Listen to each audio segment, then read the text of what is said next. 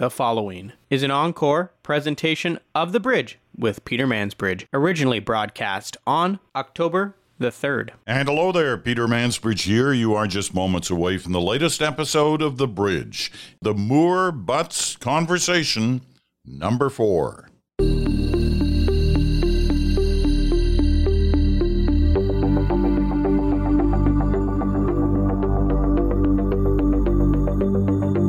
Welcome to a new week. Peter Mansbridge here in Toronto on this day, although the program was actually recorded over the weekend, or at least the major part of the program. The Moore Butts Conversation was recorded over the weekend while I was in Winnipeg. The Moore Butts Conversation, what is it? If you're a first-time listener to it, well, we started it earlier this year, and it's proven really rewarding for a lot of our listeners. James Moore is the former Conservative cabinet minister. Gerald Butts is the former principal advisor to Prime Minister Justin Trudeau. And the reason this has been an interesting discussion over a number of different topics is both men try their hardest, and they're pretty successful at it, in dropping partisanship from the conversation and really trying to take us behind the scenes of the important parts of the political process. James Moore is now, as I said, former Conservative cabinet minister. He's now a senior business advisor to Dentons and a public policy advisor to Edelman. Jerry Butts is the vice president of the New York-based Eurasia Group. So they're both more or less out of politics, but they're both very much players in politics in our recent past and have a good sense of different topics that deal with politics. Here's today's issue. With a new federal Conservative leader and with a new Alberta leader of the governing party and another new premier expected in British Columbia, the NDP leader is expected to be announced within the next 2 months. So you've got 3 major political leaders to be named. And the question is, what do they have to do once they've won the leadership? What are some of the key areas that have to be dealt with almost right away? Because that can set the stage for a successful or an unsuccessful leadership run. So that's the topic for today's conversation. As we said, this is the 4th conversation that the team of Butts and Moore have had on the bridge. We look forward to it, so enough preamble. Let's get right at it. Here we go. All right, gentlemen, let's start with this. You've just won the leadership of your party. Could be federal, could be provincial. You've just won it. It's that day or that night. What's the first thing you should do, James? On the night of, reach out to your immediate opponents and make sure that they're feeling the love, that their contributions to the party, the growth of the party, the expansion of the party are recognized, that they have a place and an opportunity to continue to contribute to your leadership going forward. But also, if they want to exit gracefully from politics because of the nature of these things, it's a very human business, that they're free to do so and that you will only say good things about them upon exit. The next morning when you wake up, you should probably spend the next few days one by one going through your caucus to ensure that you have caucus solidarity.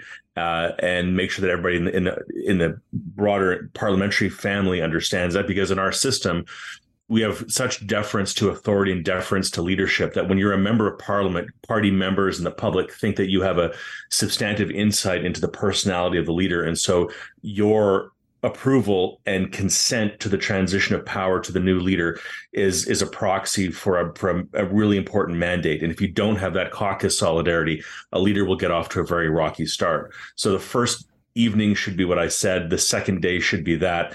And then you build up from there. Just like when you build a hockey team that wins, you build from the goaltender out. That's first base. The first thing you do is you reach out to your opponents, build your caucus, and then you can expand from that. Let me rewind you just to the first thing, reaching out to your opponents.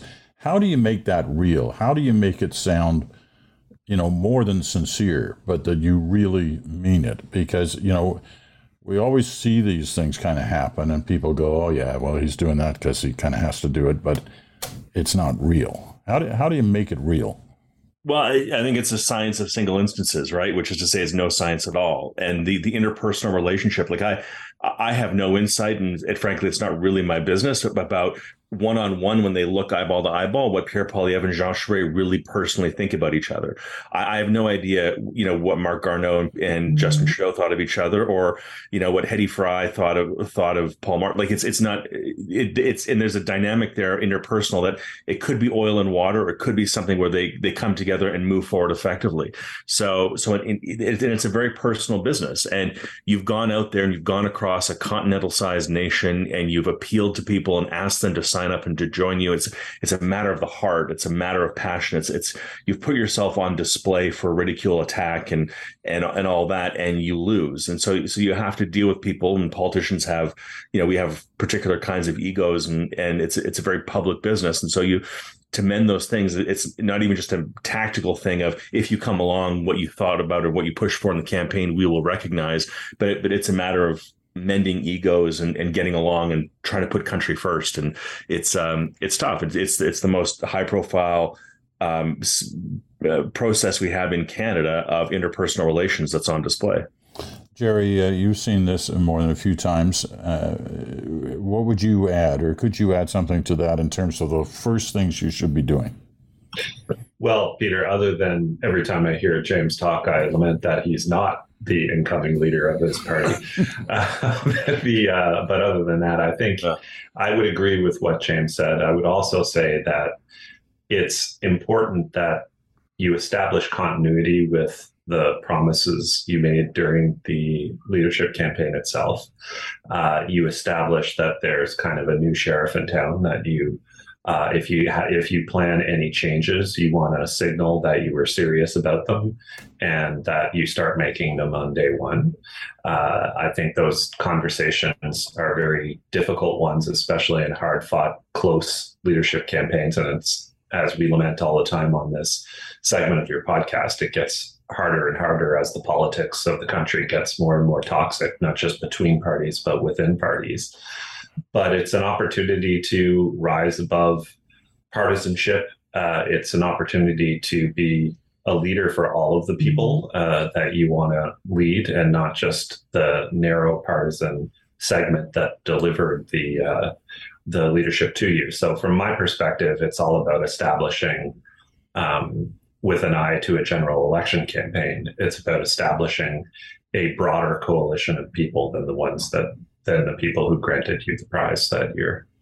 So you're always trying to think a couple of steps ahead, and I think that's the secret to success in politics. One of the first decisions I guess any leader has to make, other than the ones you've just mentioned, is who to immediately surround themselves with. Yeah. Who he or she feels is the person or the people they want closest to them as they make some of the decisions that every leader has to make.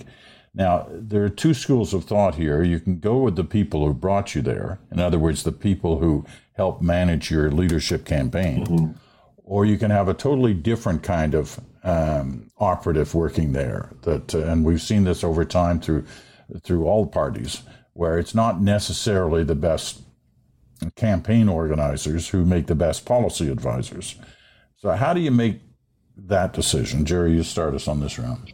That's a really hard one, Peter. And it's certainly, I would argue, more difficult when you win an election campaign because of the dynamic you described. I think that's a bit of a cliche in my experience.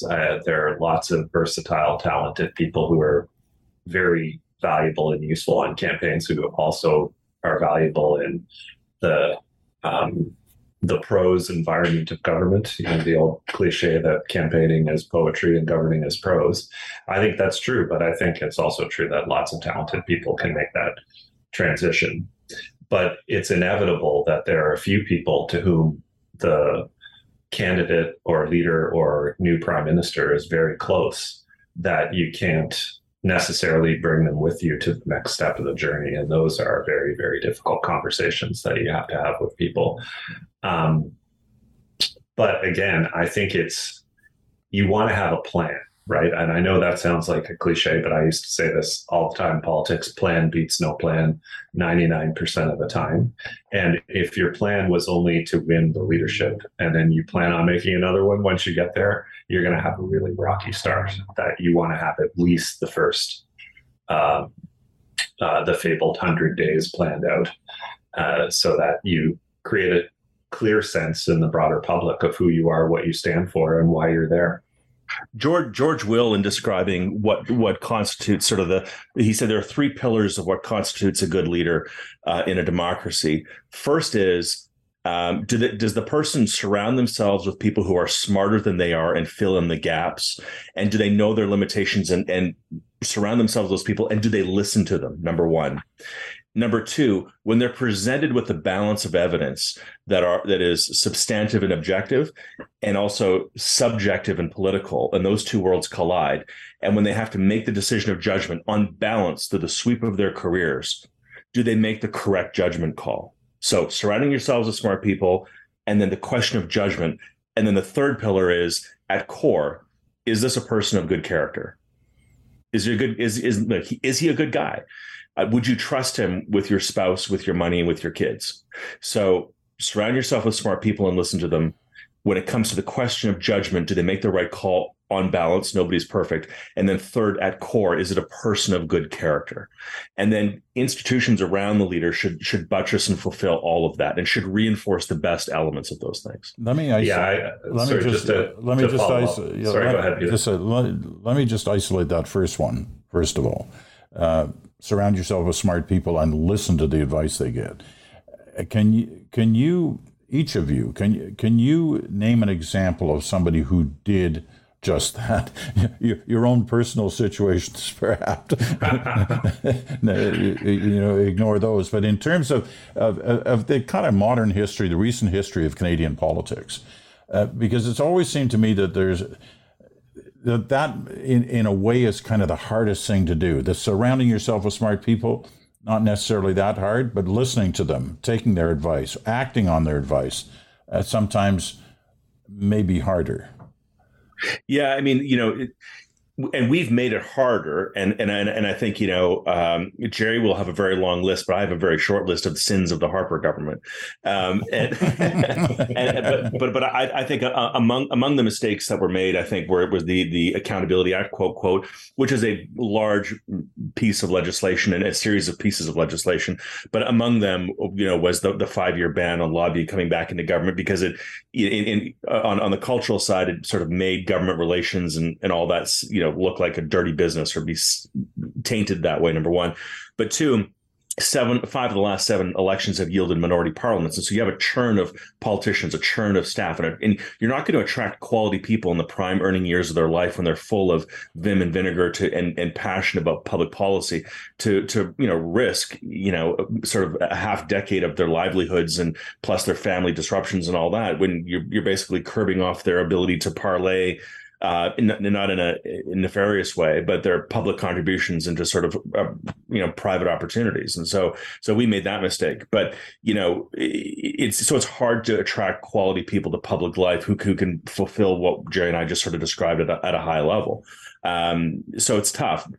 That's why I think it's really important through the course of a leadership race that people who are running for leader think ahead to that and think ahead to that dynamic that, if I'm going to run, do I think I can win? Do I think I can beat my political opponent? Can I have the right messaging, raise the right amount of money? Yeah. But you also need a crew of people who will be ride or die with you.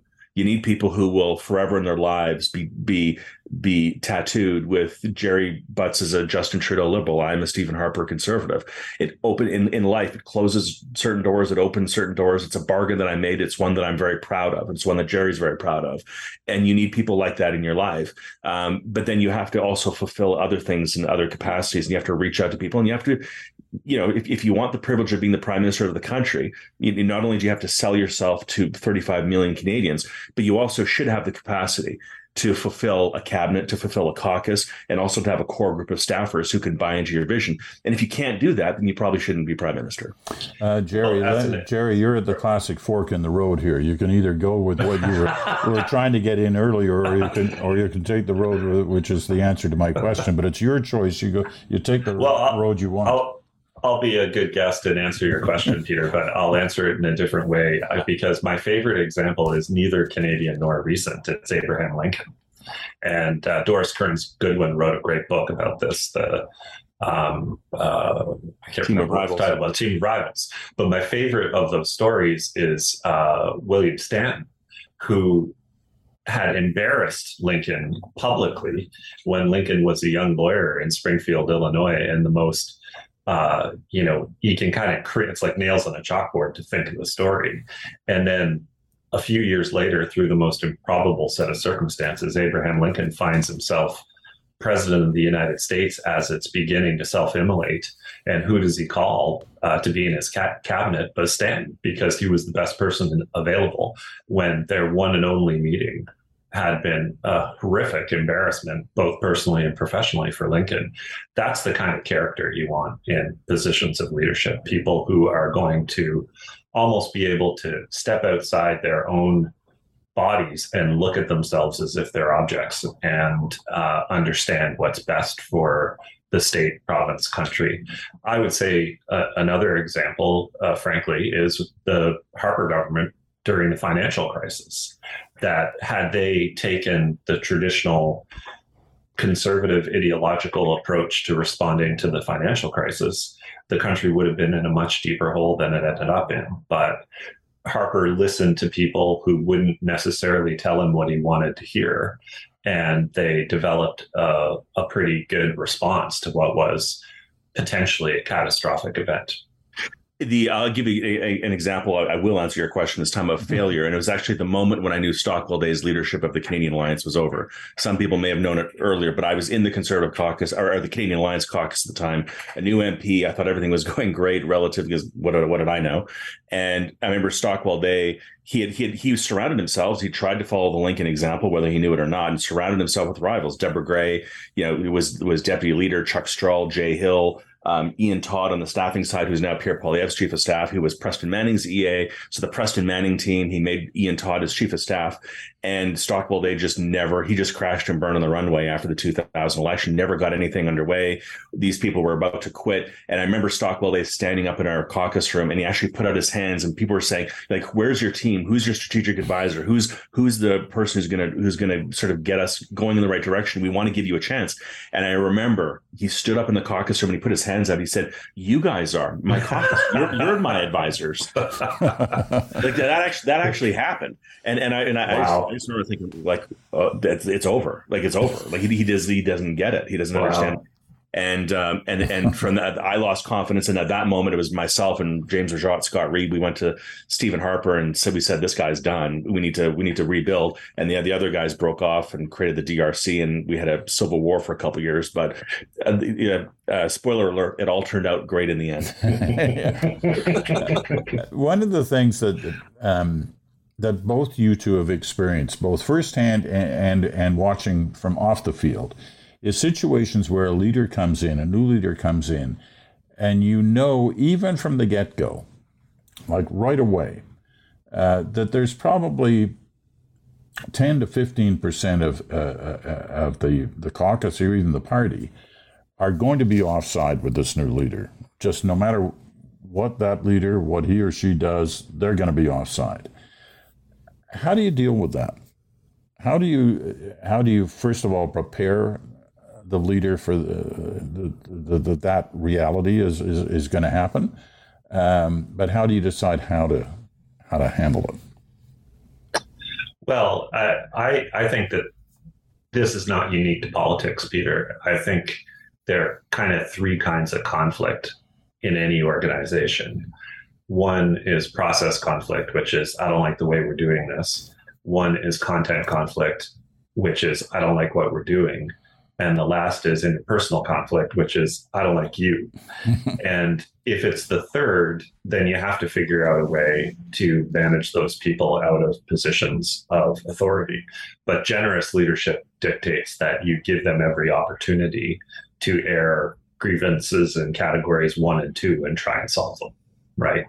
But there comes a time when if someone is ardently opposed to everything you're trying to accomplish and they're wearing your jersey, they need to be traded. Yeah, and there are people who are on suicide missions. It's their version or no version, and they're not prepared to put some water in their wine, and they're not prepared to take half a loaf and all that, and those people frankly have to be jettisoned. Graveyards of the world are filled with indispensable politicians. So you have to, and their advisors. Yeah, exactly.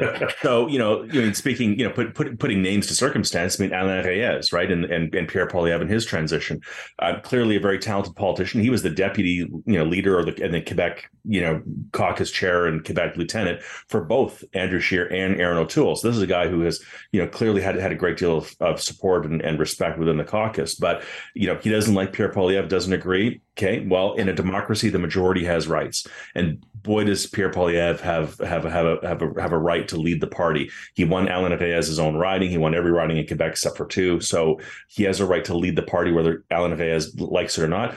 And Alain Reyes respectfully has stepped out of the way, and he's not coming along. Stephen Harper, when the merger happened and he beat Belinda Stronach and Tony Clement for the leadership of our party, it was actually pretty messy. Rick Barotzik, who was the House leader for Peter MacKay, didn't come across. There were 4 progressive conservative senators who stayed as progressive conservatives and tried to keep the brand going. Scott Bryson crossed the floor, Keith Martin crossed the floor, John Herron from New Brunswick crossed the floor. It was not without its problems, but that took about 3 months and it solved itself when we moved forward because people respected the mandate that Stephen had and he just soldiered forward. So these things can be messy because of egos and personalities, and you wonder whether or not that leader will transmit in my riding, whether or not I can carry forward, or I don't like his personality, as Jerry described those three dynamics. So the challenge of a leader is to face those conflicts and move forward. The more challenging problems, of course, are when those conflicts happen, not in a transition from winning a leadership to becoming a leader, but becoming a leader to becoming the prime minister. Okay, I want to take a break here in a second, but one last point on this particular topic. Brian Mulroney used to be given a lot of credit, still is today, as sort of the leader who showed a style in managing his caucus by meeting with them individually, having dinner with them, bringing them to 24 Sussex when there used to be a 24 Sussex, all of that stuff. And that he was kind of a master at that. Now, you'd think that other leaders would automatically do that to keep caucus on side, but that hasn't happened. Or at least if it has happened, I'm not aware of it. Is that a good approach, or can it carry its own potential problems in sort of cozying up on a constant basis to as many of those MPs, backbenchers mainly, who seem to be out of the orbit of the decision-making process? Jerry? Well, it certainly, the results speak for themselves, Peter. When Brian Mulroney was down to the proverbial blood relatives and paid staff in support levels, not a single member of his caucus split on him. So I think that's well, with one really important, notable exception from his cabinet on other matters, but it wasn't because of Brian's personality. I think Prime Minister Mulroney is a very naturally gregarious, extroverted guy, and he legitimately enjoyed the company of other politicians. In my experience, all politicians are not like that. So I think leaders would be well advised to follow the Mulroney model, but not all of them can. James? I think that's right. And there's a question often: what's better, to govern by fear or to govern by love and respect? And fear lasts longer and it's more effective. But if your government starts to lose its footing, then people push back against that over time. And also, if you're governing in Canada, a minority government in Canada, you need to have 135 seats is kind of the floor now, to a majority of 165, 170. That's kind of the range in which that's a lot of personalities with a lot of different needs. Some of them are at the end of their political career. Some of them are at their start. Some of them want your job one day. Some of them want to be in cabinet, but never will be, but don't know it. Some of them are in cabinet and probably shouldn't be, but for the grace of dynamics. And so there's a lot of egos, a lot of pressures, a lot of personalities, and it takes to manage.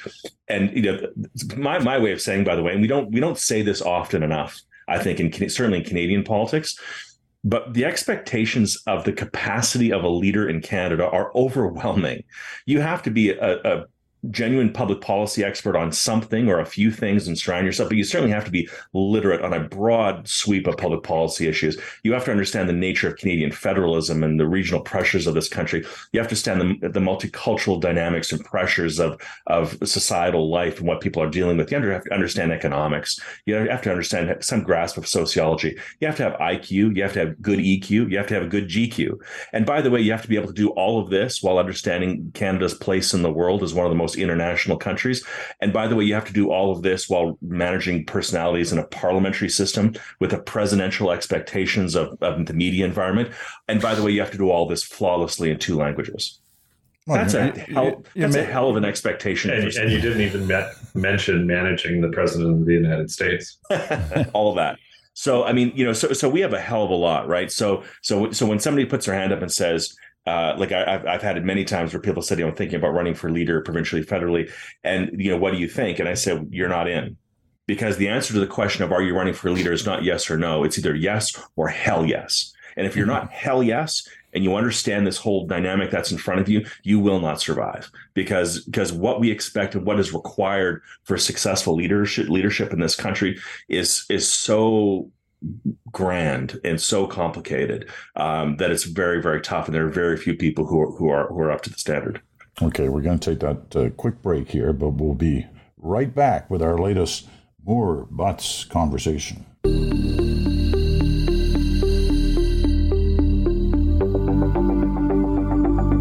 And welcome back to The Bridge. You're listening to The Bridge on Sirius XM, Channel 167, Canada Talks, or on your favorite podcast platform. And welcome back to the Moore Butts conversation number 4.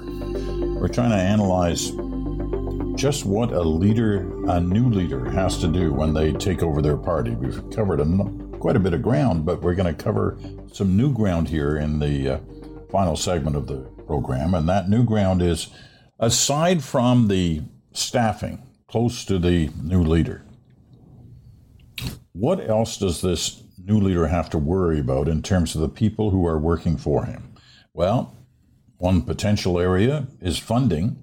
The party's eventually going to have to run an election campaign, and they need money to do that. So the funding arm is really important, and who you put it in charge of it is important, and how you make that decision. Also, policy development. Who's going to do that?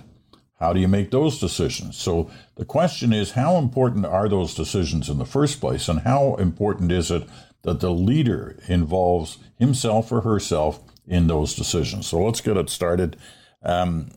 Jerry, your quick analysis on that question.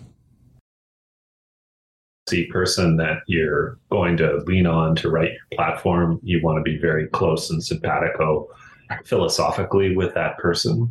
And this is all extra parliamentary appointments, of course, and the campaign director. Those, I think, would be the people who are the person who's going to raise your money, the person who's going to develop your ideas with you, and the person who's going to run your campaign, other than your immediate staff, are the most important people in your life. James? Yeah, I think all that is right, but I think most importantly as well is that this is not a cooperative. No, right. This is like, if you're going to lead, you need to lead, and you have to have your hands on it. Party members expect the leader to have both hands on the wheel and to be driving in a clear direction, and to be transparent about it, and to be accountable and say, this is the executive director of the party, this is the chair of the fund, this is the board of the fund, this is the executive of the party, this is my house leader, caucus leader. You have to own the leadership of the party, because you will be held accountable for when the wheels come off. And you can't say, well, I was just trying to be fair, to the red Tory wing of the party that I kind of had. No, nobody cares about that. They care about results and outcomes. It's said in conservative politics that, that conservatives have to respect their leader.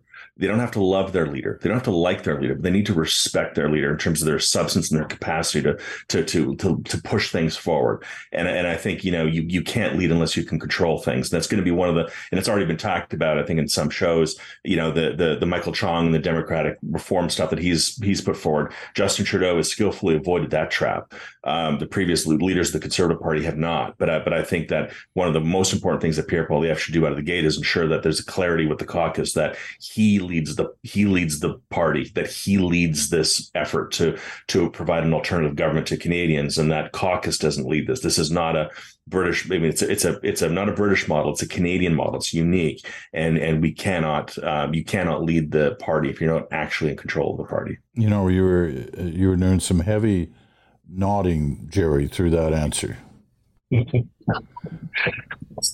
Well, I agree completely. You can't be, as we say back home, an arsehole about it, but you've got to show people that you're in charge. And I think of the early days of the Trudeau leadership, which seems like 1,000 years ago now, but when Trudeau made the decision to remove the Liberal senators from the Liberal caucus, that was it was a big story publicly, but nothing compared to the shockwaves it sent through Liberal Landia.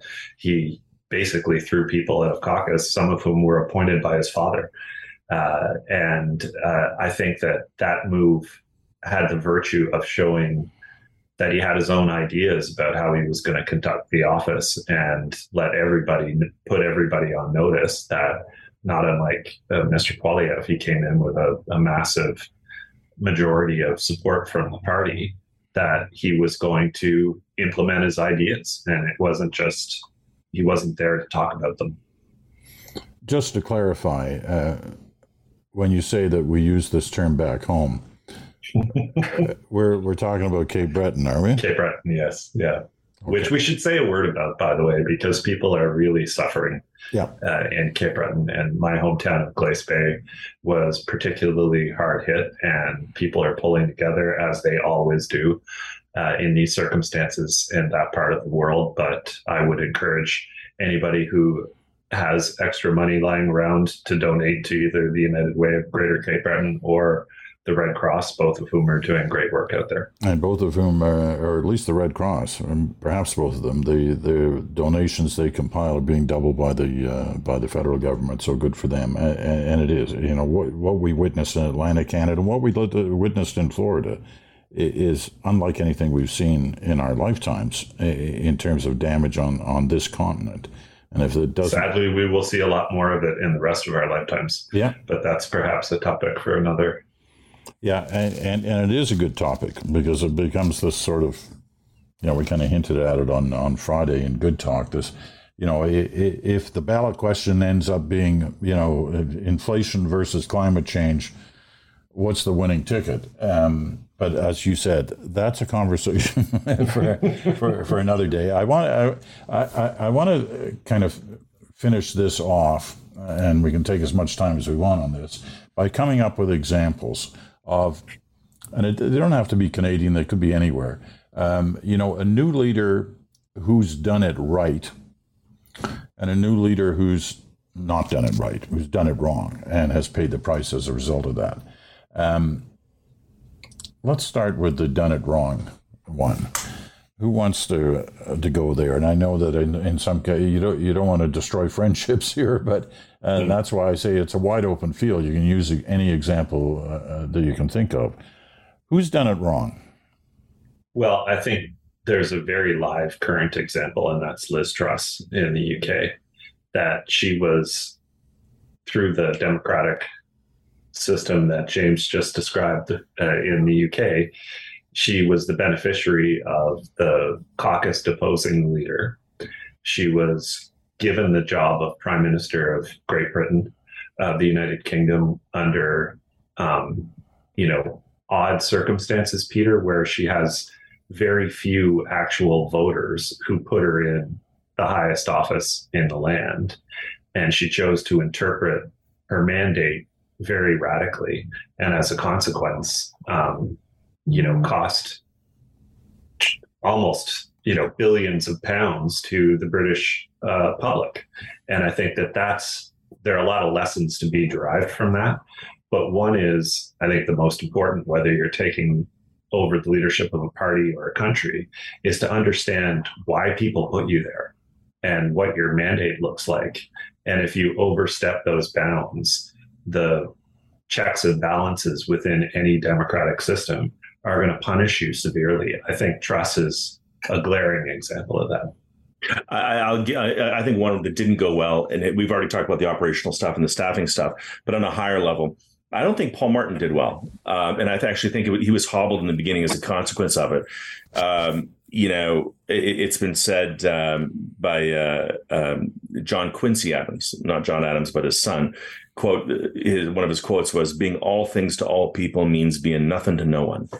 And Paul Martin, the juggernaut who was going to win certainly my suburban Vancouver riding, he was sort of a Gordon Campbell, blue liberal, red Tory crossover voter, perfect for the moment in the mid 2000s and all that. His coalition spanned everything from Ujjal Dosanjh to Keith Martin to Scott Bryson to Hedy Fry it was too big. And in politics, as when a government, you have three, and as a cabinet minister, as a prime minister, there's sort of three things that are thrust upon you. There are things that you proactively want to do. There's the things that you operationally have to do by function of being government. And then the third thing are the things that you have to respond to that happen. Donald Trump happens. The floods happen. Crises happen.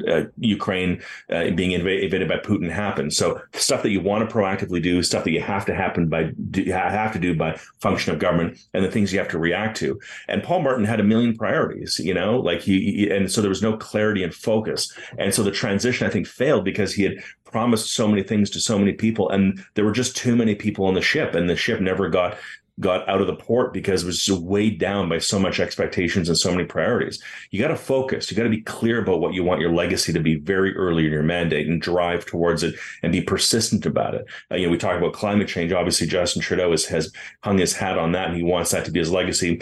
We won't get into the substance of the debate of that, but at least there's a clarity there in terms of thematic that Justin Trudeau wants 20 years hence people to look back and say he was the guy who focused on that thing. And I think Paul Martin never, ever had that focus. It was never clear why he wanted to be prime minister other than the fact that he wanted to be prime minister. And, and within 2 years, he had lost that job, that position. And I've said this, but I mean, not to tell tales out of two, but I've said this to Pierre Poilievre as well. It's you can become prime minister because the public just wants the other team out. A lot of people have become premiers and prime ministers just because we got to throw the bums out. That can happen. But in order for you to become the prime minister and then to do something with it, the public has to come along with you. You can become prime minister, but the public has to really want you to be prime minister for you to actually get to do something with that mandate. To throw the current government out is one thing, and then you're standing there and you're left with kind of nothing in terms of an energy and a force and a consent by the public to do stuff. They have to want you to be prime minister to do a certain thing. So you need to decide between now and the campaign, what is it that you want to get from the public as a mandate to do? And it can be relatively vague. It can be thematic. It can be specific, Stephen Harper cutting the GST by 2 points. It can be one of those things, but you have to get a bit of a mandate from the public. Otherwise, you're going to be very limited in terms of your room to move forward and to focus on something in a way that Paul Martin never did. And then you have to do it. Right. Yeah. That's the key thing. I maybe even said this on the show, but I used to say all the time in politics that the main thing is to keep the main thing the main thing. And if you can't tell yourself what that thing is, you're going to have a hard time doing it. But you better darn well spend most of your waking hours trying to make progress on it while you're in the job. And I do have to say, and this is where I think Justin Trudeau is at risk as we go forward. I mean, there's a real economic crisis. We talk about what's happening in the UK. I think there's every expectation that could very well happen here. Recession is likely going to come. It could be substantive. It could be global in nature. Cost of living, rising interest rates, rising cost of fuel, all these things and if the government is still talking about climate change, sort of seeming to be void of the immediate pressures and crises that people are having, it's a thematic that's consistent and maybe the main thing. But if the public gets to decide what the politicians are talking about, and if the politicians are talking about that, they will go and get themselves a new group of politicians to talk about their thing. All right, Jerry, let me just, before we leave Liz Truss, let me just ask you this. The reason I mentioned Paul Martin, he got his 2 years, but because he stumbled out of the gate, he was gone in 2 years. Can Liz Truss turn this around, or could it be proven over the next year that the actions she has taken, as bad as they look right now, actually were right? You don't seem to be giving her any chance. I don't think she has a chance. I mean, we're in my day job at Eurasia Group, we're in the business of assessing probabilities these days. I would say she has a 10 to 15% chance of turning things around. And we'll know, one of the key signposts will be what the economic statement from the chancellor is on the 23rd of November, because all that's happened at present is the markets are the hounds are being kept away from the door because the Bank of England took the extraordinary step of responding to not some external crisis, but the policy decisions of its own government. And therefore the markets have been calmed. But what markets are expecting is that the UK will reverse course on the 23rd. And if they don't reverse course, they're probably going to lose the next election. So that's a bit of a floor on how bad things can get in the United Kingdom. But I don't think, she's dying to generate the headline. She's not meant for turning so that she can emulate her idol Margaret Thatcher. And she may indeed get that headline, but she should turn. Okay, last question, and feel free to abandon your team colors on this one, but it is the question: who's done it right? Who do you point to in this country or elsewhere? Say, you know what, they were right from the moment they won the leadership of their party. Jimmy? I'll give kudos to Christy Clark in my home province of British Columbia. Because the circumstance of her leadership was unique, and I wonder if Danielle Smith will be able to replicate this, because the circumstances are similar. Christy Clark was an outsider, came back, took over the BC Liberal Party from Gordon Campbell, had one MLA in a majority government support her in the leadership race, and she won on, I think it was the third ballot. The contested leadership, very tight, and she had no caucus support. But she came in, reached out to people who were against her, put key people in cabinet. Her main rival, Kevin Falcon, who's now the leader of the BC Liberal Party, was made as finance minister. She said, I may personally agree with the HST, but I'm going to surrender to the public's judgment. We're going to roll it back. I've tasked my finance minister to recognize to recognize the results of the plebiscite and to undo the HST. And then those MLAs who still didn't like her and didn't support her, she gave them an opportunity for a graceful exit. They left, and she restaffed the party with people who believed in her leadership, who were not the current crew of people. And she went on and won a surprise majority mandate and sort of did a transition. So she won on the third ballot, had no caucus support, showed respect to the people who were her rivals, got them out of the way, rebuilt the party, and then went on to win a successful majority mandate. That was an example of a transitional, which at the whole time in that window was listening to the public sentiment on the HST and then putting something new in the window, which was LNG and a hopeful, optimistic path forward for growth. I think that was about as clean as you could get with some difficult cards that were given to her. Jerry? Well, in the transition to a government, I'll say something. There's two nice things I've said about the Harper government in this talk. I thought Harper did an excellent job of if your objective is to consolidate and then grow, Harper started thinking about how he was going to put together a majority coalition the day after he won a minority government. And that was certainly one of those circumstances that James described, where it was a throw the bums out election. And Harper understood that, I think, and knew that in order to get to a majority position, he needed 1 million people to vote for him who didn't vote for him on the day he became, the day they made him prime minister. So I think that that's a good example of it. Someone taking over the leadership of the party, obviously I think Trudeau did a good job, but that's not exactly playing against type now, is it? I think that I'm struggling to think of one. Tim Houston, the current premier of my home province. I thought he did an excellent job when he took over what was generally considered to be a moribund political party that was far behind in the polls and was going to lose the next election. And he very quietly and methodically put his own people in place, built different policies, appealed to a broader cross-section of the Nova Scotia population, and it all paid off. I think that Nova Scotia example is a good one. It's one that perhaps should be studied by certainly other provincial governments that seem, or provincial parties who worry that they're never going to get their opportunity because they look so far behind. He did and managed to turn it around. Okay, we're going to leave it at that. Gentlemen, this has been fascinating conversations, as the conversations that the three of us have had already this year have been all along, and there'll be another one coming up. So look forward to that. Thanks, James. Thanks, Jerry. Always a pleasure, Peter. Well, there you go. The Moore Butts conversation number 4. And it was a great conversation, and so were the other 3. In fact, maybe I should package these as an album. Great Moore Butts Conversations, or Butts Moore Conversations. I'll have to have that argument someday. Anyway, the table's set there. There were a number of different things that came up in that conversation that could make their own conversation in the future, and we'll discuss those possibilities as the days and weeks move forward.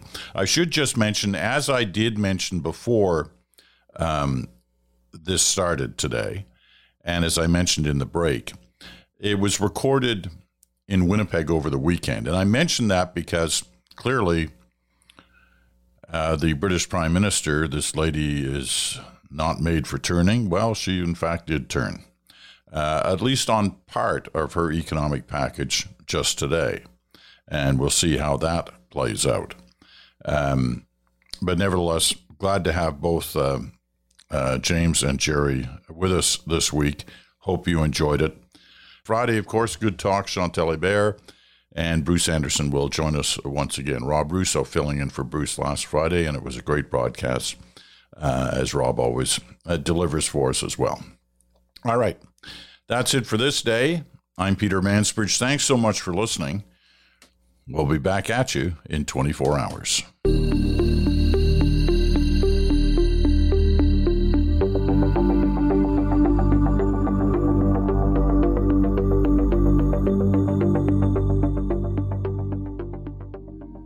You've been listening to an Encore presentation of The Bridge with Peter Mansbridge, originally broadcast on October the 3rd.